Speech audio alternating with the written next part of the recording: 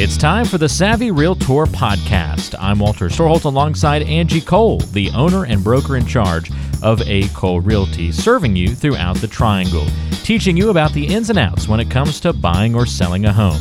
You can find the team online by going to acolerealty.com. That's A-C-O-L-E realty.com, or by calling 919-578-3128. That's 919-578-3128.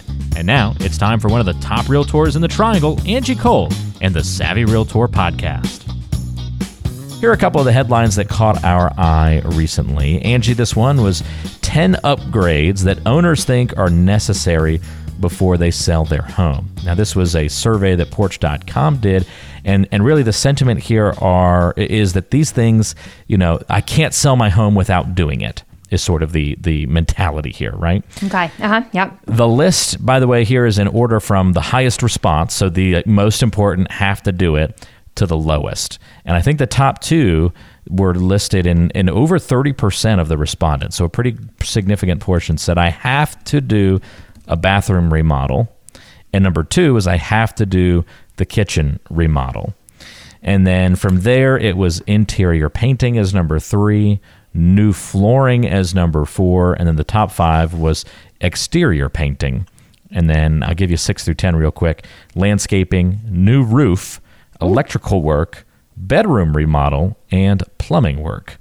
What do you think about the order of all of those? I do not agree with the order. Now, maybe this is what homeowners think they can't sell without, but I'm here to tell you you're wrong, okay? And actually, I'm going to save you some money by telling you that you're wrong. I would say, actually, the thing that needs to go to the very top is interior painting. So if all else fails, freshen up the interior paint of your home, okay? Then from there, I would then move up also the new flooring, okay? So I'd say new flooring being number two. So for example, if your carpets are dingy, it's time for, new rugs, new carpet, you need to replace it. So I would say the two priorities when it comes to selling a home to get top dollar and to get it moving quickly is repainting and new flooring. Also, definitely move back up landscaping. Landscaping is actually a very inexpensive, easy way to just add that pop, that wow, that first impression. So we're going to add interior painting, new flooring, and landscaping, I would say are our top three.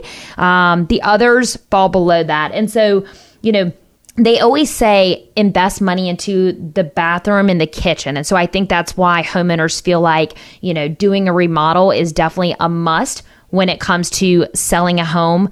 But you also have to be careful, because I oftentimes see where homeowners will start to invest a lot of money into a home. And yes, you've made it fabulous. You've helped it to probably sell quicker, but you're not going to get your money back out.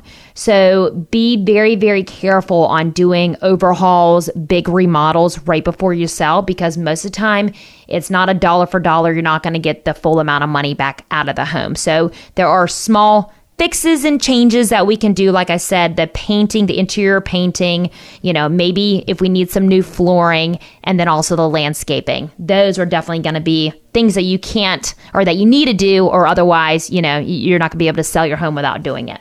That's a great point, Angie, and interesting that you kind of take this in a different direction, but the way you explain it makes a lot of sense. So we all think, all hear, bathroom and kitchen, that's where you put your money into. Yep. And maybe that's true if you're not planning to sell, right? Like if you're just like, hey, well, let's make some upgrades to our home. What positions us best for the long term? Sure. Well, yeah, bathroom and kitchen remodels are, going to add value, probably greater over time. But if you're just looking to sell right away, then you're not going to get the money back out as fast as those improvements, most likely. And you're exactly right. But there is also changes that we can make to our bathrooms and to our kitchens that are not a complete remodel. Maybe adding in granite countertops, to our kitchen, because that's what everyone else in the neighborhood has already done. Yep. And you want to be, up to date, kind of what's happening in your neighborhood, maybe painting your cabinets. So there are easy fixes, replacing the hardware. That's a simple one that can just really change up, how a kitchen looks. But we can give you that feedback there on what we suggest you do, what we suggest you don't do. And I would say meet with us before you start making any changes or improvements. A lot of times I speak with potential sellers and they say, well, before you come out for a listing presentation, I want to get the home perfect, blah, blah, blah. We want to do this, this, and this. And I'm so quick to say, stop what you're doing right now, because many times the seller will start to over improve or do more than what's needed. And once again, you're not going to get your money back out of it. That's a great point, Angie. And I'm sitting over here chuckling because of when you're talking about the kitchen, improvements that you just made. I was going, yep, we did that. Yep, that's what we did. Yep, we did that. When we sold our home with your team, I guess about 2 years ago now, a little less than 2 years ago, that's exactly what we did in our kitchen. All we did was add granite countertops and it really just made a big difference going from kind of that old school, kind of beige colored countertops that just wasn't very attractive and pretty worn at that point. So we did new granite countertops. We had no hardware on the cabinets. Okay. And so we just added some very basic knobs and repainted them, just gave them a fresh coat of paint, and boom, that was all we had to do in the kitchen. And it looked great, nothing else that we needed to improve. So instead of having to sink a whole bunch of money into it, just a couple of little things really made it pop. And that was also important because it was the side entrance where you use it most frequently. So it's kind of your first impression into the home.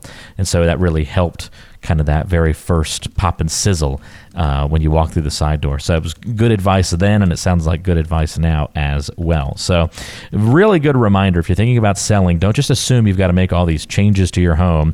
Go ahead and meet with Angie and her team first, and they can tell you and help you prioritize the things that you might want to change or improve. If you want to get in touch with Angie and talk about that, you can call or text 919-538-6477. That's 919-538-6477. If you're a home seller, you can also find out the potential value of your home currently before you go and make any improvements by texting the word listing to the number 555-888. We'll text you right back with a link that you click on, put in your home's information, and you can find out that potential home value right now. So if you want to find out the potential value of your home if you were to sell in today's market, get an initial estimate of that by texting the word listing to the number 555-888. Great place to start for a lot of sellers. All right, another headline here, Angie. This one was about proximity, and I thought this was really interesting. A study revealed that the actual premium you pay nationally for a home with what they would call great proximity to various amenities. So I guess you just, you're close to be able to walk to the grocery store. Kind of comes down to that bit nebulous term, walkability, is what they kind of, describe this as. On average, you're going to pay 23.5%. So almost a quarter more, or 25% more for a home if it's considered walkable compared to one that's deemed to be, dependent on a vehicle. That equates to, in the number, physical numbers, is $77,000 more for a walkable home compared to one that isn't. That seemed really high to me, but I don't know. Did those numbers surprise you? What do you think the premium looks like in the different areas where we are? Sure. I mean, I would pay a 50% premium to be in walking distance to a Starbucks.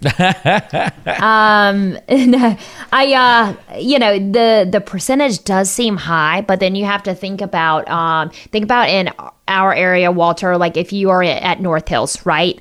And the cost of land to be in walking distance to everything at North Hills. Mm-hmm. Same thing if you're in downtown Raleigh, just the cost of land, finding even land to build a home in downtown Raleigh is very hard to come about, but lots, the exact same lot, further out, maybe in North Raleigh versus inner Beltline. I mean, you could go from the lot costing $100,000 to costing $400,000 and $500,000. So I don't think that that's unrealistic to say that on average, you'll pay 23.5% more for an overall home that is considered to be in, walkable distance to restaurants and shopping and all that good stuff. It's all about convenience, and people are willing to pay for that convenience. Yeah, it's a great point. And it's not just the downtown areas too, but there's other walkable areas, certainly even within, different areas of the community. And yeah, anytime you're going to get closer to kind of the hub or the central areas, wherever you are, I guess you are going to see that premium. There's so many cute, areas and, Cary, Apex, just all over the place. But you're right. And, I would say certain areas definitely have a higher value versus others, as far as, yes, you might be in walkable distance to a local Target, but there's a little bit difference being walkable to where there's kind of a hub of all these restaurants and shops and all of that good stuff. That's when we really see that the value of the homes really rise. Those areas tend to be a lot more, expensive versus other areas that don't have those features. Interesting study, and sounds like it bears fruit in our area as well. Very cool. One other headline here, Angie. This one is about buyers taking their time now. So, pretty low mortgage rates right now, increasing the buyer pool, the amount of folks looking for homes, but it doesn't mean they're in a hurry to buy. This is from the National Association of Home Builders. They released a report showing that at least 60% of active buyers reported spending more than 3 months searching for a home through the final quarter of 2019.